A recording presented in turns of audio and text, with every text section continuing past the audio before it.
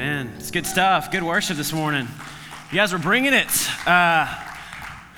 glad that you're here this morning. Glad that you are chosen to be here. And the series we're in, Reimagine Life, we're going to try to see things a little differently. And so to help us get into that mode a little bit, I'm going to make you do something a little uncomfortable. All right? Some of you have been sitting in the same seats all of your life. Okay?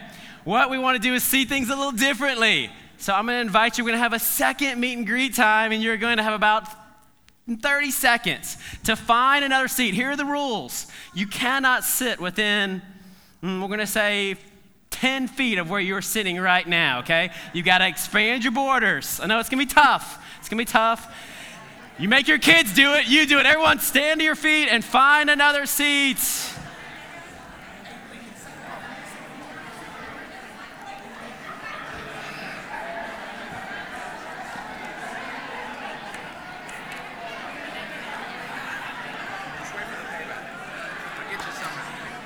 Let's see. I'm trying to scan around and anyone not move. We have cameras. We'll check them later to see if you have the spirit of stubbornness in your body. We saw, actually, this is totally off script, but we were doing this tombstone thing 2 weeks ago, and I saw a quote that said, men are the most stubborn people in all the world. And there was like a second quote from another guy, no, we're not, is a response. But it's hard sometimes to move, but thank you for doing that this morning. In this series, really excited about what God's going to do in our hearts and our lives, helping us to see differently. You're in a different spot right now. And by the way, you can thank Mr. Mike Carr for getting you there. It was his idea about 10 minutes ago. But we want to start this series. We want to start this series with a question, okay? Here's the question. Have you ever had a desire for more? Have you ever had a desire for more? I think if we were honest, the answer is yes. I mean, there's something inside of us that wants more. We get that sense, and we know it from advertisers or other places. When you go to McDonald's or Chick-fil-A, or I don't know if they do that at Chick-fil-A, but they ask you if you get a value size, what do you want? Do you want it super size? Do you want more? Or you go to the theater, and if you decide to pay $20 for popcorn, which is like the small, remember those little? You can actually, they have like trash can size of popcorn. Have you seen those people? They're like huge trash cans, and they, you know that they're not going to get there to the bottom, but they just want more. We want more.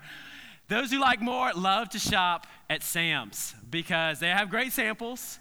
They have very cheap hot dogs, but they also have lots of just stuff that you can buy for cheap, and you get lots of them. You don't even need them, but you have them, right? We have that inside of us when we're kids. Like when I asked my son to do something, his response immediately, doesn't matter what I ask him, just 1 minute, Dad. 1 more minute, Dad. 1 more second. One more. Or if I say, they come up to me and ask me, can I have a cookie? Can I just have one cookie? Give them the cookie, what happens? Dad, can I just have one more cookie? just one more? There's something inside of us that wants more. We get into these routines of life, don't we? We find ourselves doing some of the same things over and over again. You get up in the morning, you have your routine in the morning, you go to work, you go to school, whatever that is. You find yourself getting home maybe later early, you eat, you binge watch that show that you're really suddenly got into, or you get on Facebook for a few minutes, and it repeats the cycle day after day. You just feel like you're in a cycle, and in the middle of that cycle, you're like, man, I got to make it to vacation, or I've just got to make it to this or to that, and we put things in front of us. And you ever, in the middle of the cycle, just said, there's got to be more. There's got to be more than this. You know, I think the problem for us is that sometimes we have that feeling, and we put something wrong in that more slot. We think, if I just have this, then I won't have that feeling anymore. What is the this in your life right now? For some students right now, it's the iPhone 6. If I could just get an iPhone 6, then everything will be fantastic. It'll be great. This is just teenagers, I'm sure. If I just had a girlfriend, then, or if I just had that car, not the car that I'm in, but that car, because if I had that car, life would be so much better, wouldn't it? Or that house, Or that job. This job is just, and if I just had a new job, right? We had that feeling, and we have this that's there. If I just had more. And we find out something. We get all of that, the it, and there's that feeling once again, isn't there? That this wasn't it.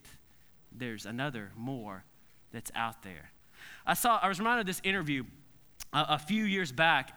Tom Brady, we can't stand him, but he's a great quarterback for the Patriots. We wish he was on our team instead of our quarterback. I can't even think of his name right now. But Tom Brady's, he's got it all. He's won, I think, 3 championships, married to a supermodel wife. He makes millions of dollars. He's good looking. We hate that part, guys. But he gave an interview a couple of years ago on 60 Minutes, and it was very telling. And I think it was just kind of, I missed it somehow, but I just dug up somehow this week. And I want to just show you a portion of what that interview said. Pretty telling stuff.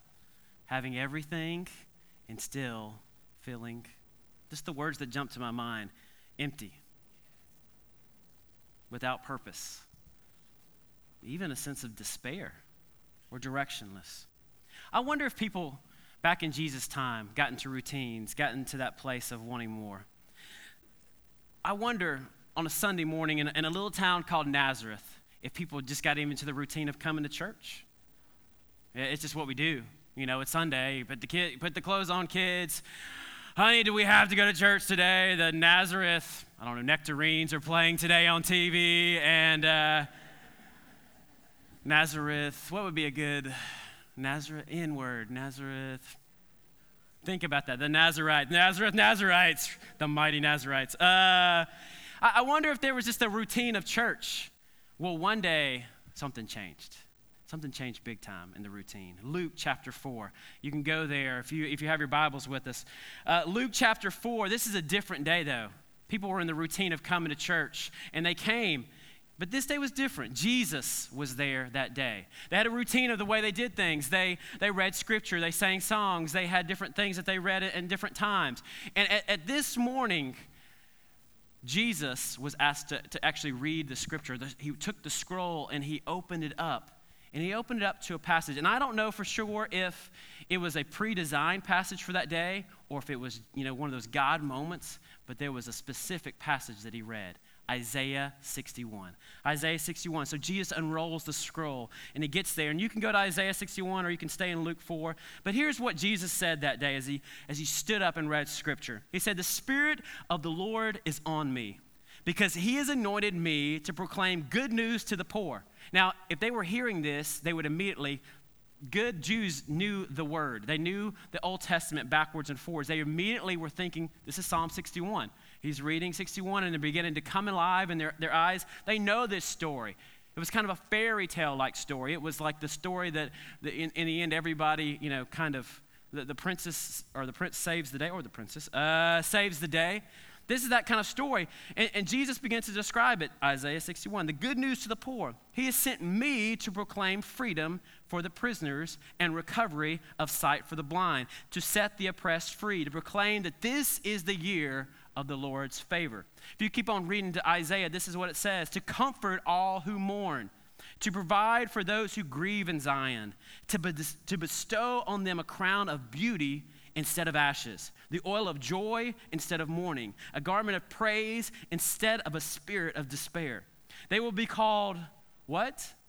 Oaks of righteousness, a planting of the Lord for the display of his splendor. They will rebuild the ancient ruins and restore the places long devastated. They will renew the ruined cities that have been devastated for generations. Isaiah 6 and 7, you keep seeing this image.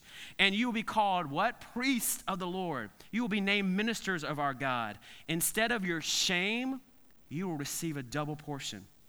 Instead of disgrace, you will rejoice in your inheritance. And so you will inherit a double portion in your land, and everlasting joy will be yours. So Jesus starts this passage in Luke 4. He just reads a few, but just reading a few verses there of Isaiah, they would suddenly just remember the whole passage. And what does Jesus do? He rolls up the scroll and he puts it down. Now, this is the part of the sermon. This is the routine where someone gives comments And when they do that, when they actually preached, they sat down. So Jesus sat down, and everyone, all the eyes are glued on him. And they're waiting for the comments, the sermon. And he said this. And he said this very, very short phrase. Today, Scripture is fulfilled in your presence. That's it. I don't even know how many words that is, like 7. Today, Scripture is fulfilled in your presence. That was it, the sermon. Now, what is he saying? This prophetic message back in 2,000 years ago in Isaiah, this message of freedom, this message of hope, this message of the prisoners will be released, the blind will see, those who are poor will receive good news. Jesus is what he's saying is, it's on like Donkey Kong. It's happening right now. Today is the day. You've been waiting and waiting and waiting and waiting and waiting, and some of you thought it's just a story. It's not going to happen. It's not for real. And what Jesus is saying is it's happening, and it's starting right now. Bam. Bam. The kingdom of God is here. That's what he was announcing, and it starts today. And this was the beginning of his ministry. This was the beginning of his ministry to the world, and he would teach, and he would preach, and then eventually he would die, and he would be risen again. But this started this kingdom of God. Now, we hear that phrase, the kingdom of God. And maybe that's just a church phrase we use, but I really want to give you a quick explanation of what he's saying. When Jesus over and over again, he says, the kingdom of God is like. The kingdom of heaven is like. You hear that phrase in Jesus' ministry. What he's saying is this, and I love the way a guy named Graham Goldsworthy says it. He says this, kingdom of God is God's people in God's place under God's rule. God's people in God's place under God's rule. That's what the kingdom is about. It's a people of God that are seeking after God's rule and God's way. And it doesn't have to be in heaven. The kingdom of God is right here, and it is right now, and it is on. It is on. That's the picture that he's painting. So what does this announcement mean? What is this Isaiah 61? What is Jesus, when he says this is happening, the kingdom of God is here, what does that mean for us?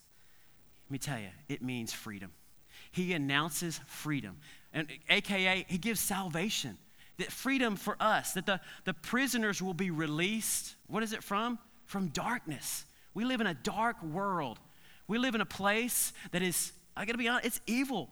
Evil surrounds us, and he gives us freedom and salvation from all of that. It's an announcement, a joyous announcement of freedom. There was an image that jumped into my mind when I was thinking about this week. It was actually a skit that we did 3 years ago, I think, at Easter. And the bird cage skit is what it's called.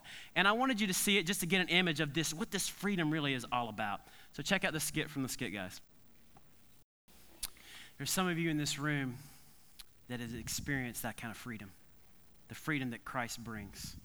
We were all in the cage. We were all there, every single one of us.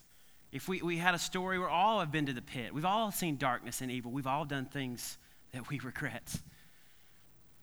As for you, you were dead in your transgressions and sins. I love what Dave Crowder said. I was reading an article and he said this, God doesn't come along to make bad people good. He came along to make dead people alive. As for you, you were dead in your transgressions and sins in which you used to live when you followed the ways of this world and the ruler of the kingdom of the air, the spirit who is now at work in those who are disobedient. And all of us lived among them at one time, gratifying the cravings of our sinful nature. And we were by nature objects of wrath, but because of his great love for us, God, who is rich in mercy. God is not out to get you, folks. He is for you. He is the one that has opened the door of freedom. He is not out to get you. He loves you that much. He is rich in mercy, and he has made us what? Alive with Christ. Even when we were dead in our transgressions, it is by grace that we have been saved. It's by grace that door is open. If you've experienced that, man, it's the most liberating day of your life that God would say, I love you that much. But there's a problem. There are some people that don't know the door is open. There's some people that are still living in the cage. They're still living amongst darkness and evil, and they're searching for that more. there's this new life that God gives us. It's not just about salvation. It's about transformation. And he takes us that have been freed and he transforms us. Let's look and see what that looks like in Isaiah 61. What happened? We read it pretty quickly before, but I want us to really slow down a second. What does it say? Jesus' announcement, it brings transformation. Instead of being brokenhearted, he gives us comfort or peace. Instead of mourning over what we don't have, he gives us joyous blessings. Instead of ashes or hopeless grieving, he gives us a crown of beauty. Instead of a spirit of despair. Do you know people that just have that spirit of despair? He gives us festive praise. Instead of shame, a double portion of honor. Instead of disgrace, we will rejoice with everlasting joy. He replaces those things. He transforms us, and he gives us brand new life. Brand new life. I love the story of Elijah and Elijah. It's hard to say those words, but they're Elijah with a J and Elijah with an S. Elijah is told by God to call Elijah with an S. So he goes to his home. He goes to his field. And this Elijah with an S is plowing the field. Okay, he's plowing away because that's the life that he knew. And Elijah calls him, and by calling him, he basically put his cloak around him and said, come follow me, follow the way of this God. Follow me. And what does Elijah do? What does Elijah do? It's a great verse, especially if you're kind of like this manly verses in the Bible. So Elijah returned to his oxen, and he slaughtered them. He used the wood from the plow to build a fire to roast the flesh. He passed around the meat to the townspeople, and they all ate. Then he went with Elijah as his assistant. Now, what is he saying? I ain't going back anymore. The oxen that I used to work with, he's dead. I can't go back to that life anymore. I am going a totally different direction, this brand new life. And we see that symbolized in a beautiful symbol of baptism. My old life is gone, and it's a brand new life in Christ. And we see that. It's what a great day when we see baptism, because that's just such a symbolic picture of what's happening in us, this new life. This new life in Christ. And that's what God has called us to. But there's a problem. Not everyone knows about this new life. Not everyone knows that the cage is open. You see that everywhere. People are searching for more, aren't they? But they're searching for the wrong more. I think that's why we've seen in the last 45 years, suicide rate has gone up 60%. People searching for more and not finding it and feeling that hopelessness and despair. We were shocked a couple of weeks ago when someone that has made the world laugh took his own life. We were all just, what? Despair, hopelessness, purposeless life. And we live in a broken world that is full of this darkness. And can I tell you, we live in a time now that we've kind of missed. Maybe the church has missed it. The last statistics that I saw, that the church, people that go to church, about 40% of people. That's what they say. But they did a recent survey, and basically it says this, that only 20% of people actually go to church in America right now, like physically go to church. And that number is regular church attendance is 3 out of 8 Sundays, 20%. Somehow, we've missed it. Maybe as a church, just universally as I say the church, that we've missed it. Because God has given us this mission, this call that we have as his people to tell people the door is open. The door is open. It's open. A couple of verses for us to think about. Ephesians, we talked about this great love. For we are God's masterpiece, and he's created us in Christ Jesus so that we can do good things for us that he planned long ago. And then back to that Isaiah 61 passage, when he tells us about being transformed and about this new life that he's given us and that we've been released and that the prisoners have been set free. That's us who've come to know Jesus' love. What does he tell us? He says, they will be called oaks of righteousness, a planting for the display of his splendor. He takes those who are broken, those people that were full of shame and despair and mourning, and he transforms them into oaks of righteousness. And that's not it. If you keep reading, what else does he transform those people that were of shame and despair? They will rebuild the ancient ruins. They will replace long devastated. They will renew the ruined cities that have been devastated for generations. And in fact, if you read on, they will be called ministers. They will be called ministers. Ministers of the gospel in the world. Why hasn't the church been more effective? Why haven't we seized this call to be the people that tell this good news, to be ministers of the gospel, to rebuild the ancient cities, the things that are ruined for generations? We've seen that, haven't we? For generations, it seems like there's a pattern. So why have we missed it? I think, as I've been just churning over this thought, I believe it's because we've settled for less. We've settled for less. Have you ever settled for less before? Going home maybe one day, and you're like, you suddenly get a picture in your mind of an amazing meal. That meal that's like, okay, for me, the amazing meal would be but grilling out steak. Not like steak you just grab it, just marinated steak for days, okay?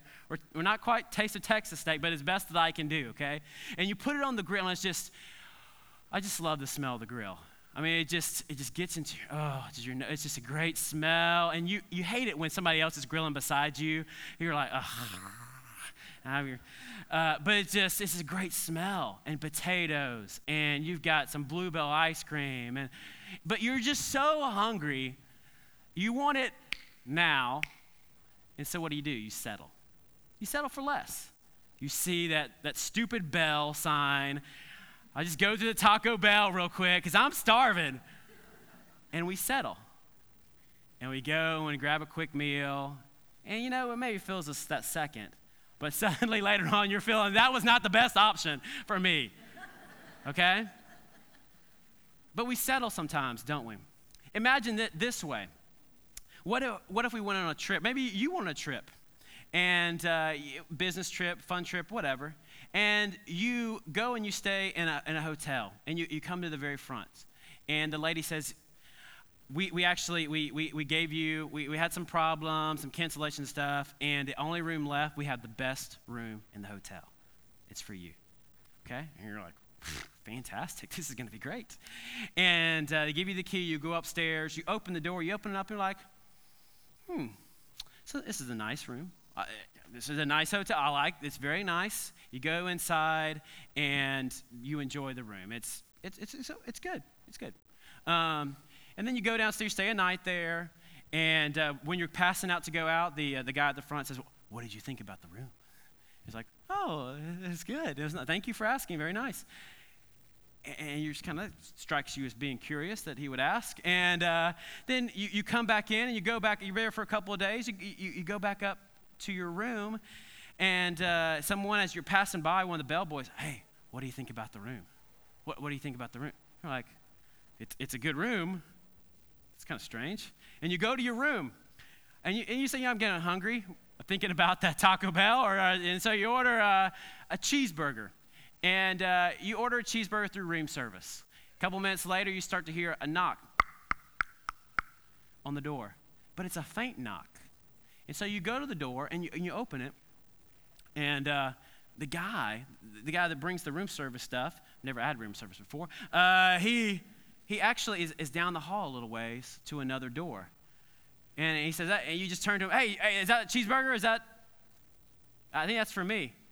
And the guy looks over strangely and says, well, what are you doing over there? And the guy, he actually has a universal key, and he opens the door over there. And then suddenly you hear another knock. You know that door that's inside the room? You know that door that's inside a hotel room? You hear the knock there. And you go into that inner door, and you open it up to the most amazing suite you have ever seen. Have you ever stayed in a hotel room like that? When I went to NYC 20 years ago, it was the most amazing hotel. There's a phone in the bathroom. But they're not just one room. We're not talking about the Motel 6 that my parents always had us in, where the door always opens to the outside, you know? We're talking about the most glorious suite that you have ever seen. There's chocolates on the bed, people. It's that good. And the whole time, you've just been in the side room to the suite. I wonder, as Christians, if we've just settled for the side room. I wonder. You see, I think some people just settle for a version of faith that's just a bunch of do's and don'ts. They just settled for, okay, lists. Well, you don't do this and you don't do that. And if I have more do's than don'ts, then maybe I'll one day. Or maybe that God has more for us than that. I think he does. And some people, I think, have settled for a one-time prayer faith. If I just say this prayer, if I just ask Jesus into my life, then I get that out-of-jail-free card. And if I just come so many times to church a year, then I get to keep my card. And that's a good thing.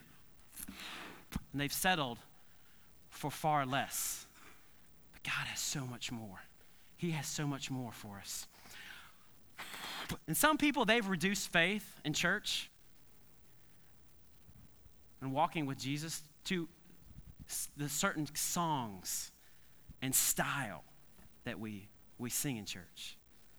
You hear what I'm saying? That church has to be a certain way, and that's my way, of course. And they've settled for faith that's far less than what God has for us. And there's some people, I think that they've settled for a holy huddle faith. I'm going to get a very small group of people together, and I'm just scared to death of everyone else, and so I'm just going to keep our little group together, and we're just going to keep our little holy huddle, and if anyone tries to get in that group, no, we're good here. I actually visited a church like that a couple of weeks ago, and the church, when Mel and I came in, they looked at us like we had the plague.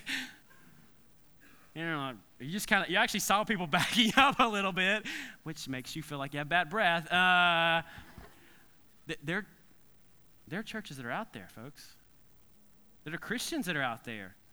We see a whole group of people that have said, you know what, I'm just going to separate from society completely, and I'm just trying to get to heaven. Okay, let's just protect ourselves and everyone until we get to heaven. But I think God has more. I think God has more for us. I think God has so much more. Is it possible that we've just settled? Maybe you've just settled faith being just another thing to juggle in your life. It's just another thing in your list of stuff. The things that you have, there's this, you think I can juggle, don't you? There's just things, that you have in the routine of life that just cause you to be really busy. Really busy. You've got lists, don't you? And sometimes faith and God and church, they make it to that list that week, but sometimes that's just the ball that we drop, right? And we've reduced faith. What if God has so much more for us? What if he has more? I think if we wrap our mind around the more, if we reimagine life to what God wants for us, I think he's going to blow us away. And to have more, guess what? We need a bigger balloon. Right? You need a bigger balloon. And to imagine more, to think about what God can do in a life, because guess what? God doesn't want us to settle for immeasurably less. He wants for us to have immeasurably more. Immeasurably more. Let's actually read this passage before we get to the balloon part. Ephesians 3:14 through 21. It says this. You can hopefully see it on the screen. For this reason I kneel before the Father, from whom every family in heaven and earth derives its name. I pray that out of his glorious riches he may strengthen you with power. I kneel before the Father.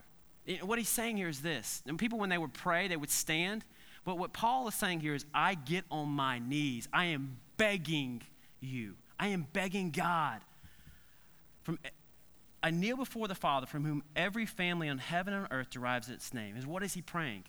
I pray that out of his glorious riches, he will strengthen you with power through his Spirit in your inner being, so that Christ may dwell in your hearts. I'm praying that Christ would dwell in your hearts.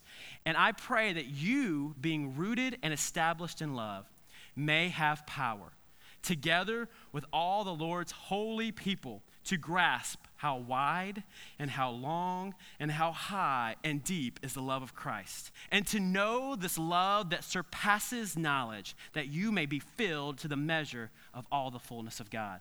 We've been trying to fill ourselves for far too long, and we have settled for something far less, something very measurably less. But God has more. And to have more, we need a different power source. Because you see, the power that we have, it's really not that powerful. We get tired. We get tired. We do. We need a source that is much more powerful. And so, let's see what this looks like. Cross your fingers, and people in the front row, be afraid.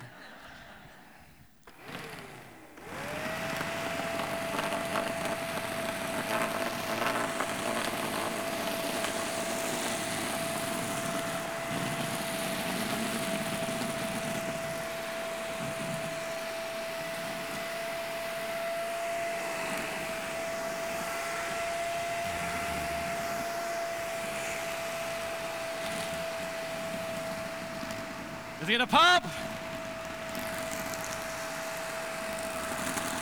Let's stop there. Woo! How big do you think we can get it? Pretty big? Measurably less, immeasurably more. I'm gonna tie that off before. Actually, can you hold that for me? Eddie. There we go. You can focus on the balloon for a few seconds. So how do we get it? How do we get immeasurably more? How do we get this immeasurably more in our lives? And how do we stop settling for less? How do we do that as a Christ follower and as a Christ following community of believers? How do we do this? Let's take a look at that verse again. And I pray that you, being rooted and established in what? In love. Rooted and established in love. Remember Oaks of Righteousness? Rooted in, this is kind of all coming together here. Established in love. Just found this picture. It's the one with the heart and the tree there. Just kind of a cool picture from the Google machine. I love it. It's just this tree that its roots are it's in the heart. It's in the love of God. The love of God is what empowers us. Love is one of the most powerful things, if not the most powerful thing in all the world. God's love it blows us away. We see it in that moment of salvation. We see it on the cross. We see it in a God that loves us so much that he would give his life for us. But it's not just a one-time event. It's a relationship that grows inside of us. And this love is deep. And we want to put roots into this love. When we have roots into other things, limited. And this love is our source of power. It is our source of power. Now, I know guys in the room, you're thinking, well, I want like a better source of power, like some kind of like power tool or like a move, an MMA move, or maybe a gun, because they're very powerful and they're fun. But what he's saying is this. It's not an external power, but it is an internal power. It is a power that's on the inside. It's this love that lives inside of us. And it's the love that builds, it rebuilds, it repairs, it restores, it renews. There's a theme here. When the absence of love, when there's not that love, what are the words that we sense? Void, empty. You see that even, I bet if we did a survey of at a prison, the people that have lived in the absence of love in their family and in their environment has led them down a path of destruction and pain and hurt. When there are environments of love, when there are cultures of love, people are drawn to it. They're drawn to it. And it builds and it repairs. That's what love does. That's what God's love has done for us. When the most powerful force on earth is directed at you and me by the most powerful being in the universe, our Lord and our Creator, something powerful happens. When God's love is just poured out on us, when we are rooted in that love, something happens to us. And not just me, us, but us. You know why? You know why people don't come to church? I saw a video the other day. I said, why don't you ever come to church with me? I invite you all the time.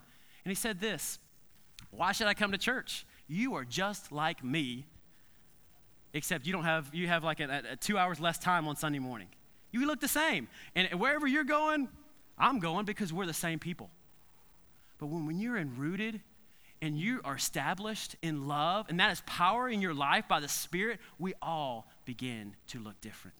This place begins to look different. The culture, and that's what we're talking about. We're talking about creating a culture of God's love. And out of this love, God's going to do amazing things. He's going to do powerful things, because when the most powerful thing in the universe pours out the most powerful thing upon us, his love, powerful stuff happens. It does. Listen to this verse. This is the NLT version of verse 19, 3:19. May you experience the love of Christ, though it is too great to fully understand. God's love is too big for us really to get our mind around. I don't know if you've ever felt that before when you're looking out to the ocean and you just go, whoa. It just keeps going. There's no stop to it.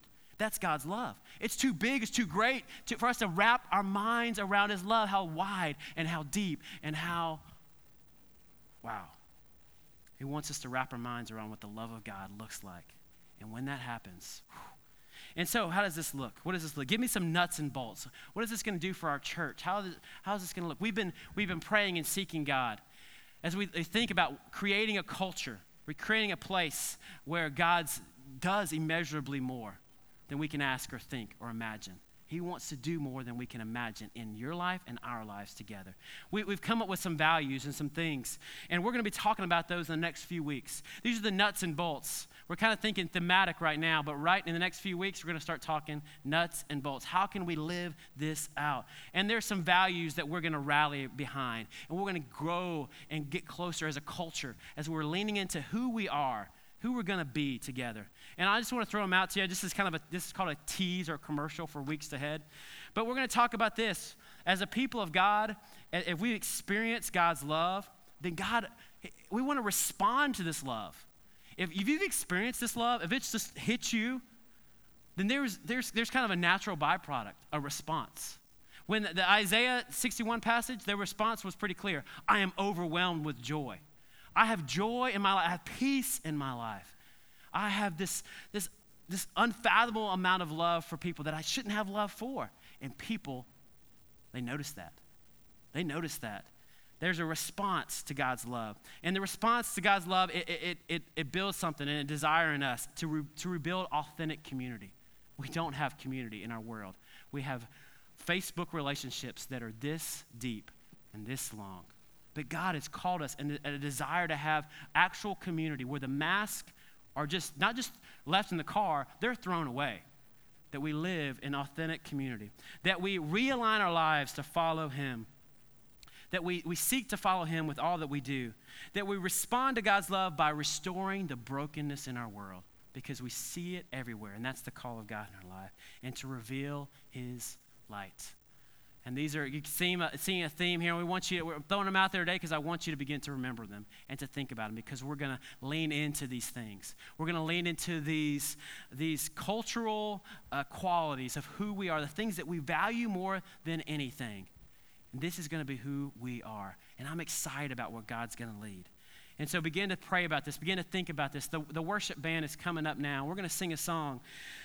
But as you're thinking about this, I want you to pray. I want you to even live in Ephesians. It's a great book. Live there. Live in Isaiah. Begin to just look at these words and seek and desire, God, I want more. I'm tired of being satisfied with less. I'm tired of just shoving you in a box and putting you in my pocket to pull out whenever. That's not what God's created us to be. It's so much more than that. And he wants so much more for your life, for your family, and for our community and our church. And I believe he's going to do it. I don't just believe it. I know he's going to do it. I know he's going to do it. I know he's going to do it. I want that more than anything. And that's my prayer as we've heard Paul. Is like, I pray that you wrap your mind around this. If you could just get a hold of God's love. If you could get a hold and grasp that, Jesus will come and make a home in your heart. It's unfathomable to us. It's hard for us to get our minds around that kind of love. But Jesus loves you that much. He loves us that much. And he wants us to be a community that reflects that love. Would you pray with me? God, you're so good to us. Lord, thank you for setting us free. Or, Lord, we just praise you today. God, we gather in your house to praise you, to worship you, to thank you, Lord. God, I remember the days that I felt trapped, that I felt empty and despair, Lord. I remember the choices and the places they led me, trying to fill the emptiness, trying to fill the void in life. But it wasn't enough. It's not enough. Jesus, thank you for that day where you set me free. Lord, I begin a relationship. That's the beginning, Lord. We're so thankful for that relationship, God, that one day that we asked you into our lives and you set us free. If there's someone here today, Lord, God, that hasn't experienced that freedom, they've heard about it maybe all their life, but they haven't taken a step out of the cage. And they're living in darkness. Jesus, I pray that the step of faith would happen right now, that they would ask you into their heart and their lives, and they would establish these roots in your love instead of the stuff that the world tells us that we need and have, we should be chasing after. Jesus, I pray that as a community of believers, oh God, we wouldn't be a community of insiders that are pushing people away, but instead that there would be something that's happening inside of us, this power, this spirit, this love that's inside of us that is growing so big and so boldly into our lives, God, that people would walk into the doors of this building and suddenly they would just sense something different. These people are different. I don't know what's different about them, but I want to find out. But they wouldn't just sense it here, Lord, that they would sense it every single place that we go. Every conversation that we have, every time that you have an encounter with someone, that the love of you would pour out of us, Lord. Oh God, help us. Help us not to settle for so much less when you have so much more for us. God, we seek you with all our hearts. Today we declare who you are and what you've done for us, Lord. We love you and we pray these things in your name. And all God's people said, invite you to stand. Powerful song we sang earlier. And I want you, as you're singing, don't just blast through the words. I want you to embrace the words. I want you to, if you're not a singer, just say it in your heart and your mind and begin to have a conversation. God, I want more of you. I want more of your love. Pour out on me today. Let's sing and worship him. Sing with us.